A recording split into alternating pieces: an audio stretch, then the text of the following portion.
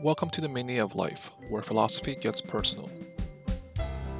This podcast is a series of conversations between Dr. Susie Ferrarello and philosophers from around the world, exploring the ever-persistent question of what is the meaning of life, from an intimately personal perspective amongst other topics in philosophy.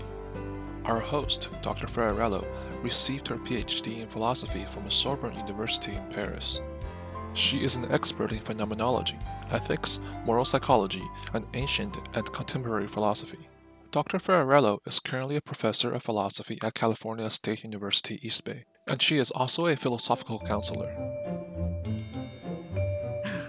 So, hello everybody. Thank you so much for being here today. We have the great opportunity to interview Alessandro Salice. He's a lecturer at the philosophy department of the University College in Cork, and he has a wide experience in different universities in Europe, in Graz, Basel, Vienna. He worked at the Center for Subjectivity Research in Copenhagen. I'd be curious to hear a little about that. It's a thriving center as well. And his research is very, very interesting because, you worked in social identity, but from an angle that is, I think, very useful for our well-being, for our society, because you consider how the cases that we consider abnormal, for example, fits in our sense of normality. Among the questions that you raised in your research, there's, how can we share social identity with robots, for example, or how social identity, or if social identity presupposes empathy and the social understanding of others. So, your research does not just accept social identity as a given, but almost, I dare to say, as a social responsibility for inclusion.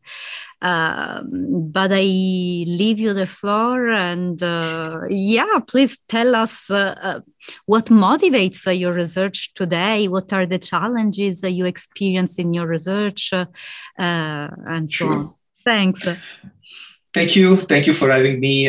It's a big pleasure. Well, look, you mentioned social identity, and I actually realized the importance of that topic while working on collective intentionality. Mm-hmm. As you know, collective intentionality is an umbrella term that captures many different capacities of the mind. And for instance, the capacity of sharing emotions or of sharing intentions, and therefore performing joint actions with mm-hmm. others. Yeah. And I came to realize that one crucial presupposition for that capacity, the capacity to share attitudes with others, is the capacity to have a social identity. And by that, I mean the capacity to understand oneself as a group member. Mm-hmm. Once that happened, then one is predisposed to share emotion and share intentions, share projects with others, share beliefs with others, and so on and so forth. So, so that was somehow the point of access to this topic of social identity. But I then realized that there are a lot of other experiences that can be better understood if considered through the lens of social identity. So, for instance, think of cases where you are ashamed of what mm-hmm. The politicians in your nations have done, the government in your nation has done, or when you become proud of what your fellow citizens have done. Mm-hmm. Now, in this case, you come to feel emotions for which apparently you have no reasons for. You haven't done anything, wrong or blameworthy for feeling ashamed, and you have not contributed to whatever achievement your fellow citizens have have achieved. And nevertheless, you feel those kind of emotions. And so here again, I think this idea of the social self or social identity might play a role, because, you could say that you feel that particular emotion of shame or of pride because you understand yourself as a member of that group, which has performed that either blameworthy action or commendable action. So there are a lot of interesting topics that relate to social identity. Let me say perhaps one thing that I find a little bit challenging when it comes to investigate this particular topic, which is that this obviously this topic has obvious ramification in empirical work. So social identity is first and foremost investigated by social psychologists, the empirical researchers of the mind, and there is only a limited contribution that a philosopher can bring to that sort of debate, or at least I'm familiar with some of the literature that has been produced in those disciplines, but I myself do not work empirically, and so I need to find the right angle to discuss those issues, precisely because there is only that much that pure conceptual work can give you if you want to investigate those phenomena. Makes sense. Look, how do you position yourself in relation to this issue of social identity? I mean, I think about all the moves, right, you have to do for your academic life. You change cities, some were international cities, some less. Did you experience on your own skin the difficulty of having a social identity that not necessarily corresponds to your personal identity, your individual intentionality that rubs against a collective intentionality? What's your personal experience in relation to that? Yes, well, that's really an excellent question, because as a matter of fact, I understand myself as a phenomenologist of some sort. So as somebody who takes seriously, his or her first personal experience. And that's also why I'm interested in understanding those particular experiences. And now, as you were just suggesting, in fact, experiences related to social identity, to my, nomadism to a certain extent, have really triggered my interest in these sort of questions. I left Italy almost 20 years ago, and as you were mentioning, I moved. I lived in various countries in Europe. And also personally, I am, my partner, my wife, she's Japanese. So there is this additional, let's say, element of complexity in my life. And so definitely, I remember when, well, let's not make any names, but I remember when an important Italian politician was leading our government, and I was living abroad. Well, I can certainly tell you that in certain cases, I really felt a sense of shame for what was done. And this obviously goes back to the topic we have discussed before. How can we explain that particular episode of shame, given that, there is nothing that that I have contributed to that particular action that has then caused my emotion of shame. And so this is part of the reasons why I have investigated these issues. By the way, my collaborator, when it comes to these particular kinds of emotions, Alba Montes Sanchez, she too has this particular life background. She's Spanish, but she lives in Denmark. And so it was very clear to us that, we were having emotions or experiences that were aligned to a certain extent. And that is also what has indeed triggered our interest in this particular phenomenon. Thank you, Alessandro, for sharing bits of your life, and I can relate completely to the sense of shame. Yes. You mentioned. How do you see the notion of diversity in relation to that? I mean, what kind of meaning then, what kind of ontological space do we give to diversity when we speak about social identity? What do you think? Yes.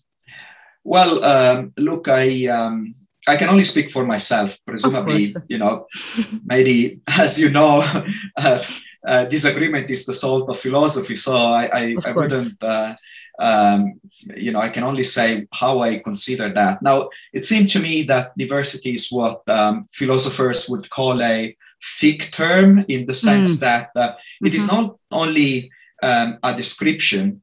So when you say that, say, a given social setting is characterized by diversity, you're not simply describing something, you're also evaluating that. And I think, at least from my perspective, that is a positive evaluation. If I say, let's make an example, a more concrete example. In my department, there is a diversity of disciplinary approaches, then I'm just saying, look, it's a good thing that we are having that. I'm not only describing the sheer fact that my colleagues have or approach philosophical issues from different disciplinary angle. I'm also saying that it's good that this happens. And the reason for that, I believe, is that it's not, it's not because I would like to foster any sort of mutual consensus among those people who share diversity, but it's rather because I think one always has something to learn from different perspectives towards the world. Now, this doesn't mean necessarily that I eventually will have to endorse your perspective, or I will have to come to an agreement with what you think or believe. But I think that any perspective is somehow a vehicle to information that is crucial to that perspective. And for me, it is important to know and to appreciate what is that information that is secured in that perspective, still maintaining the differences. After all, if there is diversity because there are differences. You wouldn't speak of diversity if there were no differences.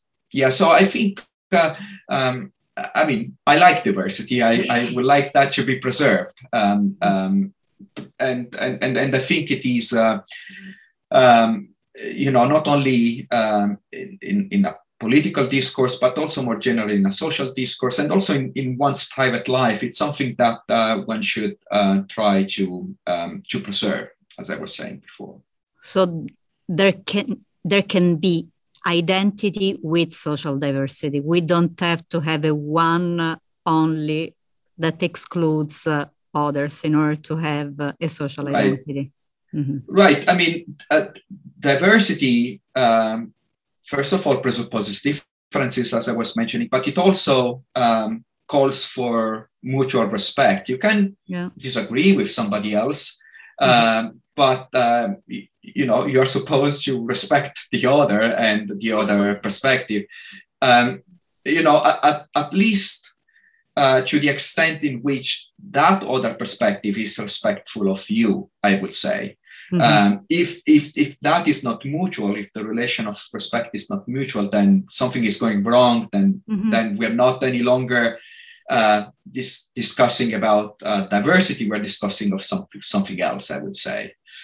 So yes, I think you can preserve some sort of unity within diversity if some mutual respect is established. That mutual respect, I think, shows that there is some convergence on shared values, right, of some sort, of a very general nature. But that is sufficient already, I guess, to claim that there is a certain amount of unity, despite the differences, despite the diversity.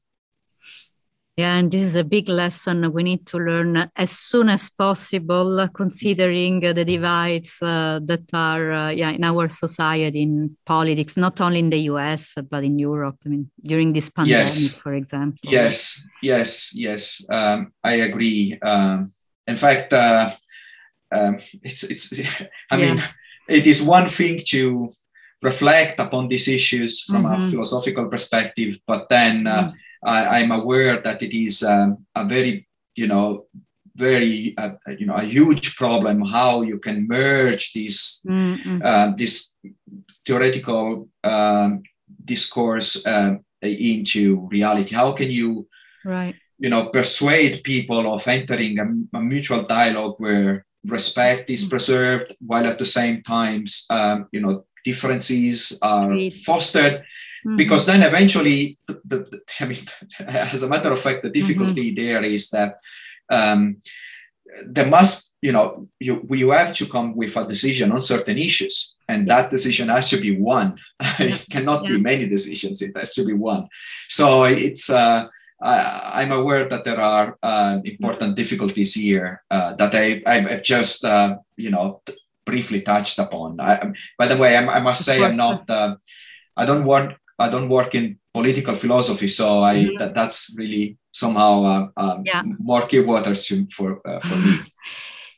Because then the area shifts to law, politics, policies, and so on.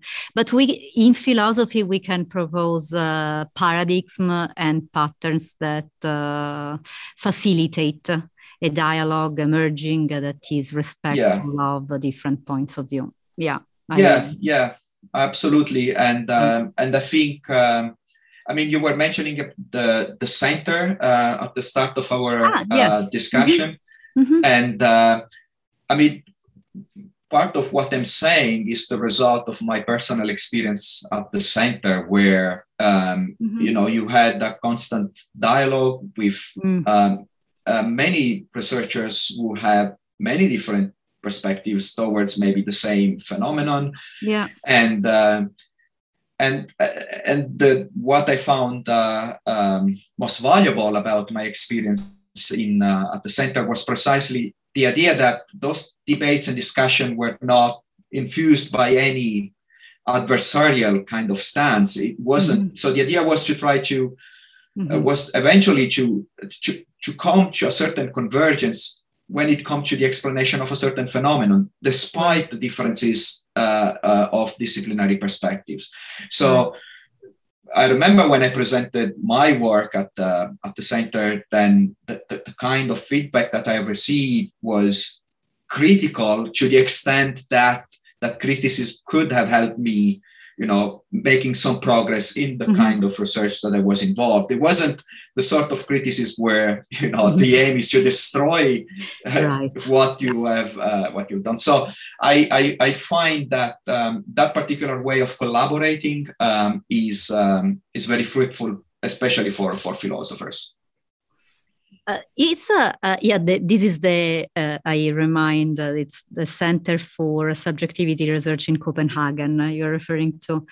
Was there a time in which you felt actually hindered instead in your research? And what was the main hindrance to your research?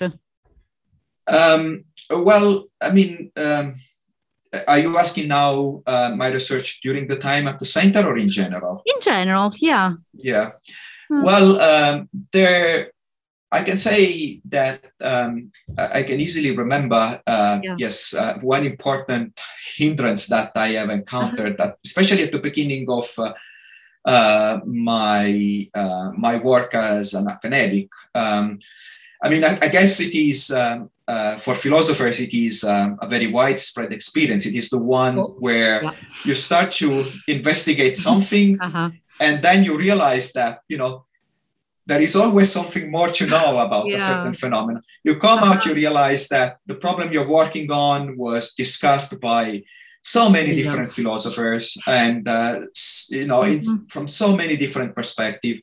And then that could instigate in you the idea, at least it instigated in me the idea that, you are not allowed to say anything about that particular philosophical problems unless you know everything there is to know about that. I know. I find these to be actually some sort of perversion of the discipline. And I'm actually happy that I, to a certain extent, managed to liberate myself from that particular worry. I think, that idea presupposes, first of all, it presupposes that your collaborators, those who read your work or hear your talk, are there precisely only to criticize you, right? Yeah. They're not there as partners, so to say, in an endeavor that you have started. And so that puts you in a defense position where precisely, you feel that you can say something only when you have covered all your bases. But then this also suggests, that to a certain extent, the other are not in the same position you are. It somehow suggests that, there is somebody out there who has that overview over everything that has been said about a certain philosophical problem, which again is false, because nobody is in that position. Yeah. And I think there is also one last thing that I realized in my work as a postdoc first, and then as a lecturer. And this is the idea that, again, if you take that particular stance, then that presupposes that that any argument cannot be considered in isolation, or to put this differently, that each and every argument you develop somehow has to be considered in relation to millions of other arguments. And I think that to a certain extent is also wrong, because it is possible to say something specifically about one specific argument without now having to investigate the background that, and all the potentially infinite relations that argument has with many other arguments. So reflecting upon all these issues, has somehow liberated myself from that particular constraints that I've put on myself. And so I now, I am more, I feel myself more free to, to work and voice my opinion on this or that a philosophical problem. Well, I'm glad that you reached this conclusion, because we are very happy to read your publications and to be in contact with your work. I think that what you said, it's extremely valuable. We need to remember that there's a beginning to everything. And, striving for perfection is, it leaves some time. I mean, after all, perfection, as Latin reminds us, is per facere. It's something that is finite. It doesn't have anything more to give. And instead, keeping an eternal beginning helps us to keep giving. Right. But also, I mean, if you think about that, it also hinders your curiosity. If you are curious, you want to explore things. You want to say, okay, now I got a sense of what is here. Now let me explore what is there. But if you really can only express yourself once you know everything there is to know about a certain problem, then you will be stuck with that problem for your entire life. And I just don't know. I just don't have the patience for that, I must confess. I am somebody who tend to, get bored easily, and so I need Right. that diversity to use that term again. Yeah. That's an excellent point. Keep curiosity alive. And look, something that is more or less close to what you were saying. So, how did you discover what you value? Yeah. Well, look, this question is actually quite interesting because it's something that I am currently thinking about, and in fact, I will give a talk on that nice. in December, and so I think that I guess this question has to do with our emotions. So I consider emotions to be not simply feelings that arise or emerge in your body, but I think emotions are infused by a specific kind of rationality, and that they are infused by rationality because I think emotions track values. They are our pathways to values.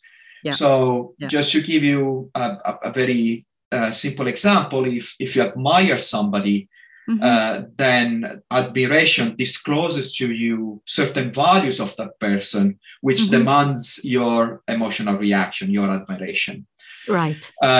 If you fear something, then again, fear is tracking danger. And danger is a disvalue to your well-being. So I think emotions are imbued with that sort of axiological rationality. Now, this obviously doesn't mean that emotion cannot misfire. They often do misfire, but sometimes they don't, and sometimes they indeed track values in the world. And so now to come back to your question, how do I get to know what I value? Well, it's actually a process, I would say. It's not that I one day I woke up in the morning and I discovered this is what I value, but it's reflecting upon my own emotions that I think reveals to me what is it that is important to me, what are my preferences, what are the values that I rank higher than others. And that reflection, I think, is constantly ongoing. It is constantly ongoing, first of all, because emotions are more often than not under control. So it's not that you can decide when you're going to feel admiration or when you're going to feel fear. It is the situation that triggers that particular emotions in you. And so living and experiencing emotions is something that, again, is not under your control. So you can't, if you are reflecting upon your emotions, it is only a particular set of emotions that you're reflecting upon, those that have been enabled to you by the situations you have lived through. And so nothing precludes from me to feel certain emotions that I've never felt in the past, right? And those emotions, reflecting upon those emotions, will give me, again, hints about what is it that I value.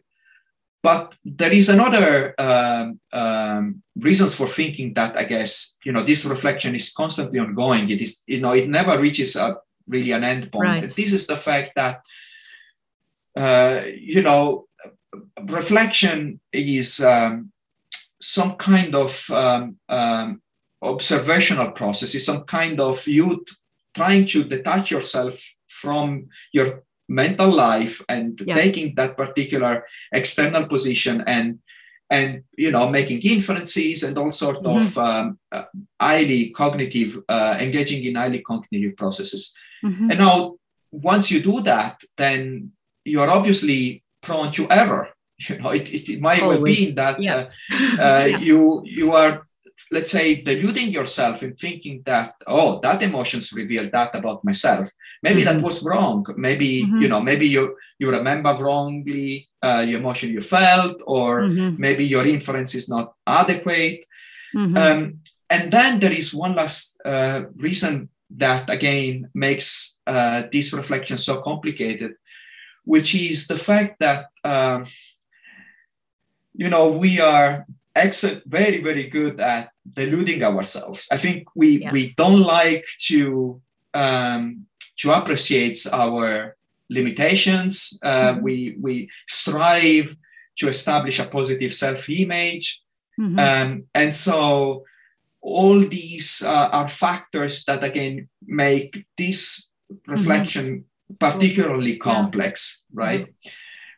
So again, but I think still, this complexity notwithstanding, I guess we ought to start from our emotion. At least this is how I do it. I try to think about the emotions that I feel, and I try to put them in relation. I try to ascertain certain rational patterns that relate all these emotions together.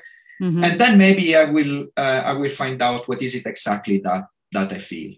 Let me also say that there is also another interesting angle, at least interesting to me in this, which is sometimes what you value is revealed to you when you lack it, right? So sometimes it becomes, let's go back to the discussion about social identity. Sometimes it becomes salient to you that, you valued your life in your country when you feel, say, nostalgia. Right. When you feel nostalgic, then it is revealed to you that, you miss something which is important to you in some respect. Another, and it is a much more obvious example, is, when you are grieving, then it is obviously that the lack of somebody is so deeply and so immediately disclosed to you, right? And so, but now again, nostalgia, grief, all these are affective phenomena. Maybe they're not episodic emotions, but they still are affective phenomena that are imbued by that particular kind of affective rationality I was talking about. And so again, I think it is interesting to look at these other sort of affective phenomena that are more elusive to a certain extent. They are more difficult to understand. They're not, episodic like admiration or fear. They are more extended in time. They have more vague contours, if you wish. But those are extremely relevant, again, to understand what is it that you value, or disvalue for that matter. Thank you so much for this excellent pattern picture that you painted in just a few minutes. So this is really, precious. Is there a philosopher who helped you more than others to get there, or it's a collection? Right. So I don't have one single philosopher, in fairness with you, but there are many, but two in particular comes to mind, and now they might not be very well known because they are not some of the major philosophers like, let's say, Kant or Nietzsche. And this and they my interest in them relates to my more general interest in a particular area of the history of philosophy that is still very little known, which is early phenomenology. So the early phenomenologists who have worked basically up to the Second World War. And there are two figures that are particularly important to early phenomenology and to me as well, to my own approach to the discipline. So one of them is a guy by the name of Adolf Reinach. He was, brilliant, a brilliant philosopher in the sense that he really incarnated, I think, certain epistemic values like clarity. His argument are characterized by this complete clarity that doesn't simply derive from the way in which he uses language or he develops argument, but rather from the fact that every single passage in his argument is supported by examples that immediately reveal to you, illustrate to you the philosophical point that he wanted to make. And his, I think, ambition and aspiration to be true to facts. That is something that I really highly value in Rainer. And then there is this other guy, again, early phenomenologist, which to a certain extent is exactly the opposite to Rainer in terms of argumentative style. So this is Max Scheler. He has, some of his ideas have really deeply influenced or shaped my way of thinking. But Scheler is important to me for a different reason. So I think Scheler is somebody, he has been described as such by his close friends, by other phenomenologists. So I'm just here, in a sense, reporting what others have said. But I think that is really a genuine character of his philosophizing, which is, his intuitive way of presenting philosophical insight. So Scheler is somebody who has no patience whatsoever for developing those clear arguments that Rainer is known for. So Scheler is somebody that confronts you with the truth, right? With a certain insight. And then to a certain extent, it leaves to you to work out the details of the argument. But still, those insights are so brilliant. They are so striking. Again, he makes use of examples that just strikes you with such a force that you can just, you cannot just dismiss, or at least if you want to dismiss them, then you need to have arguments to dismiss them. So these two polar opposites, I think, incarnate really some of the best parts of phenomenology, and they also have inspired my own work in this particular tradition of philosophy. So again, they might not well be super known, but I think they were very important, at least to me. Yeah, thank you, Alessandro. These are really two good names to suggest to our audience, Reinach and Scheler. Look, one very last question to say goodbye. The meaning of life. A very small, simple question. Do you think that life has a meaning? Do you think that it's up to us? What's your take on it? I'm sure you are very well aware that this is an extremely complex question, partly also because it is not entirely clear what we mean when we speak of a meaning of life. But all these caveats aside, I definitely think that there is some sort of meaning in our life, and a meaning that transcends ourselves. I mean, I guess, I think it makes a huge difference, not only to your own life, whether, let's say, you have tried to live your life trying to achieve some sort of values, be them epistemic values or moral values or aesthetic values for that matter.